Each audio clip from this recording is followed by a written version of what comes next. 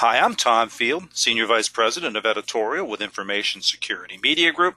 I'm talking about advanced DDoS, and it's my pleasure to be speaking with Gary Sockrider, Principal Security Technologist with NetScout Arbor.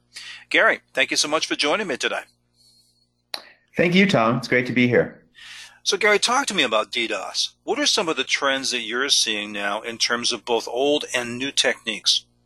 Absolutely. So, if we look back over the last several years, there's been a very clear long-term trend in DDoS attacks, and that's, increasing in size, in frequency, and complexity, and that's a macro trend.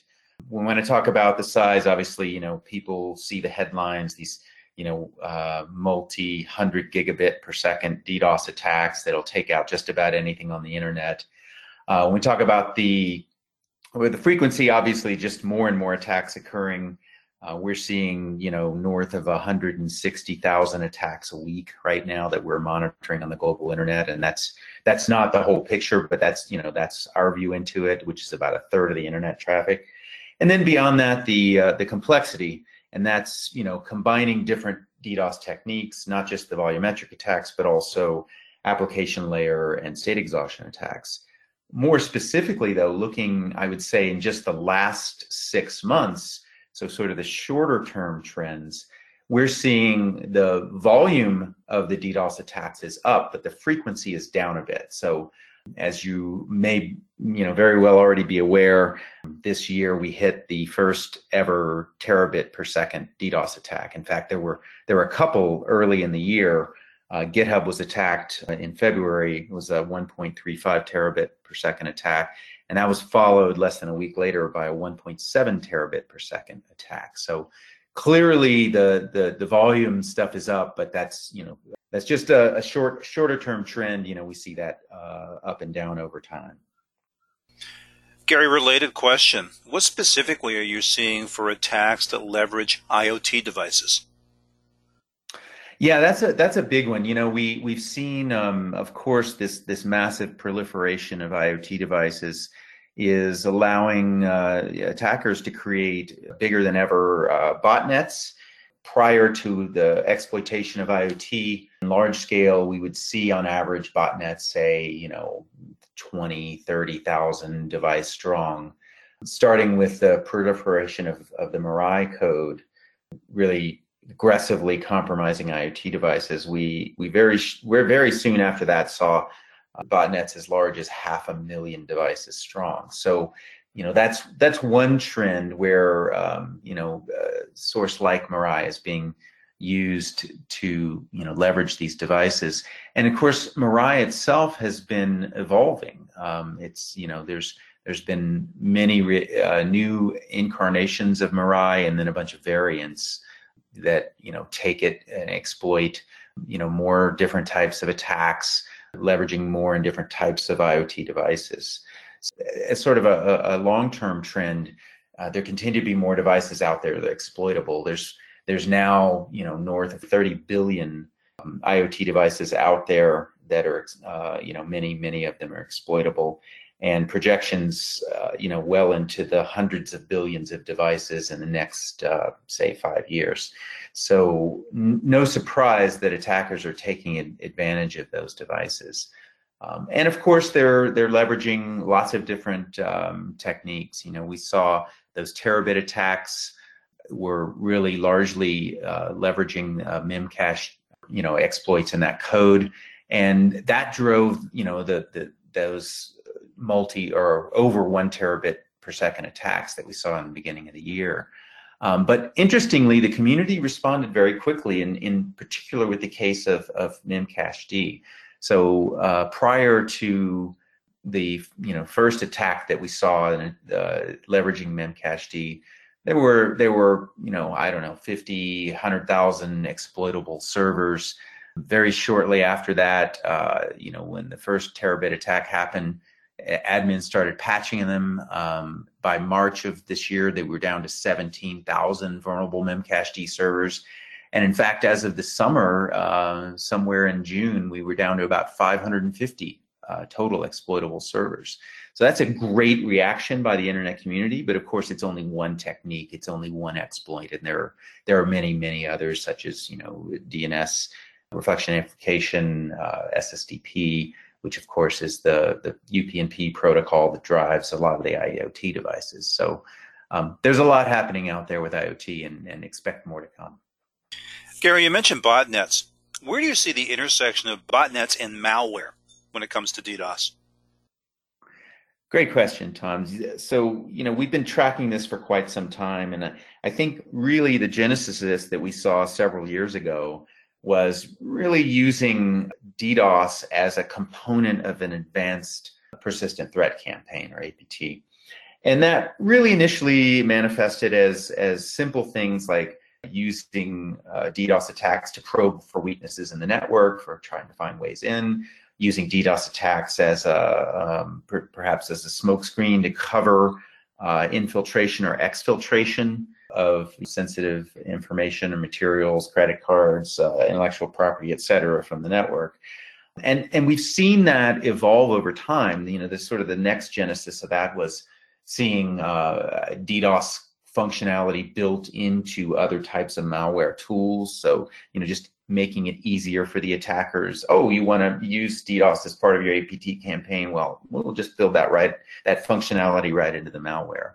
Now, I would say the latest iteration of that, where we're seeing more advanced adoption, is we're seeing botnets themselves are being used not just to turn those drones as weaponized endpoints to spew packets in a DDoS attack, but they're also being used as delivery mechanisms for the malware themselves. So we're seeing, we track the command and control of these massive botnets, and we see maybe 3, 4, 5, 6, 7 or more different campaigns that individual bots are participating in and making up part of that botnet activity. So really it's become a large ecosystem that is leveraged across many different types of attack vectors, and hence the advanced DDoS that we see today. Gary, in terms of attacks, we've covered a lot here in just a few moments. How do you recommend that organizations both detect and defend against this range of threats you've just discussed? Yeah, it's a tough one, but I think the good news is that we have a lot of technology that we can bring to bear to deal with this problem. I often hear people say, "Gosh, I look at DDoS and it just seems insurmountable. There's so many infected devices, so many IoT devices that are so many protocols that can be leveraged and vulnerabilities."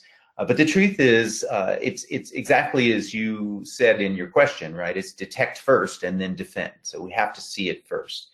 There's a number of things that can be done. First of all, leveraging the visibility that you already have into your network. So, tools that you have that are doing, network monitoring, looking at logs, looking at things like, NetFlow to give you end-to-end visibility across the network.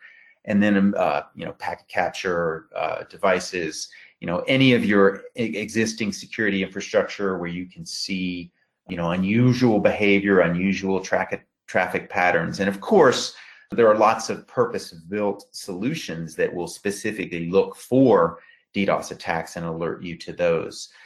Beyond that, I think partnering with others, whether that be an enterprise partnering with their upstream service provider, or maybe a service provider partnering with their upstream, say a tier 2, tier 3, to provide both protections and detection and mitigation.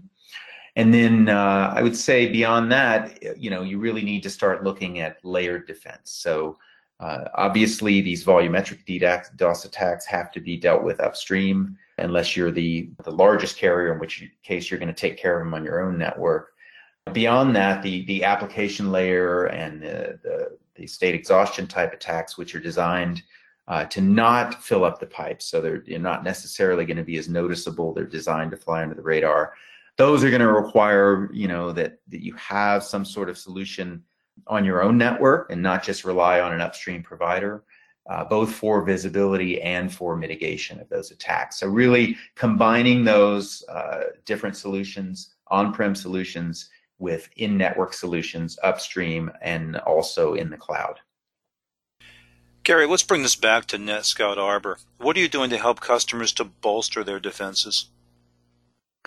Well, there's a lot of activity actually, and it as I just stated, starts with detection and and a layered approach. And we've deployed a lot of technologies to enable companies to build out these defenses, not only on their own networks but in partnership with other network operators. So examples of that technology, as I mentioned, specialized appliances that are designed specifically to look for, detect, and notify of DDoS activity.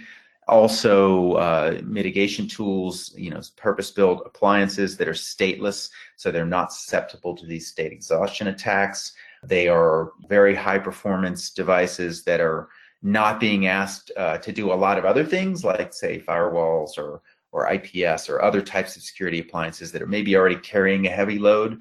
The idea is these specialized appliances would offload that burden from the more traditional security appliances. Beyond that, we've tried to make the portfolio as accessible as possible. So all of our solutions across the portfolio are available not only as physical appliances, but as virtual solutions that can be deployed within the network.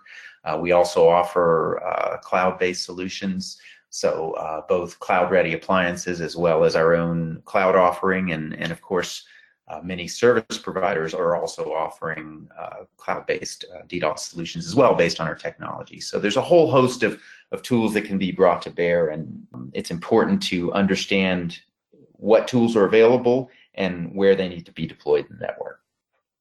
Very well. I appreciate your insight. Gary, thanks for taking time to speak with me today. Thank you, Tom. It's been my pleasure. Again, we've been discussing advanced DDoS, and I've been speaking with Gary Sockrider. He's Principal Security Technologist with NetScout Arbor. For Information Security Media Group, I'm Tom Field. Thank you very much.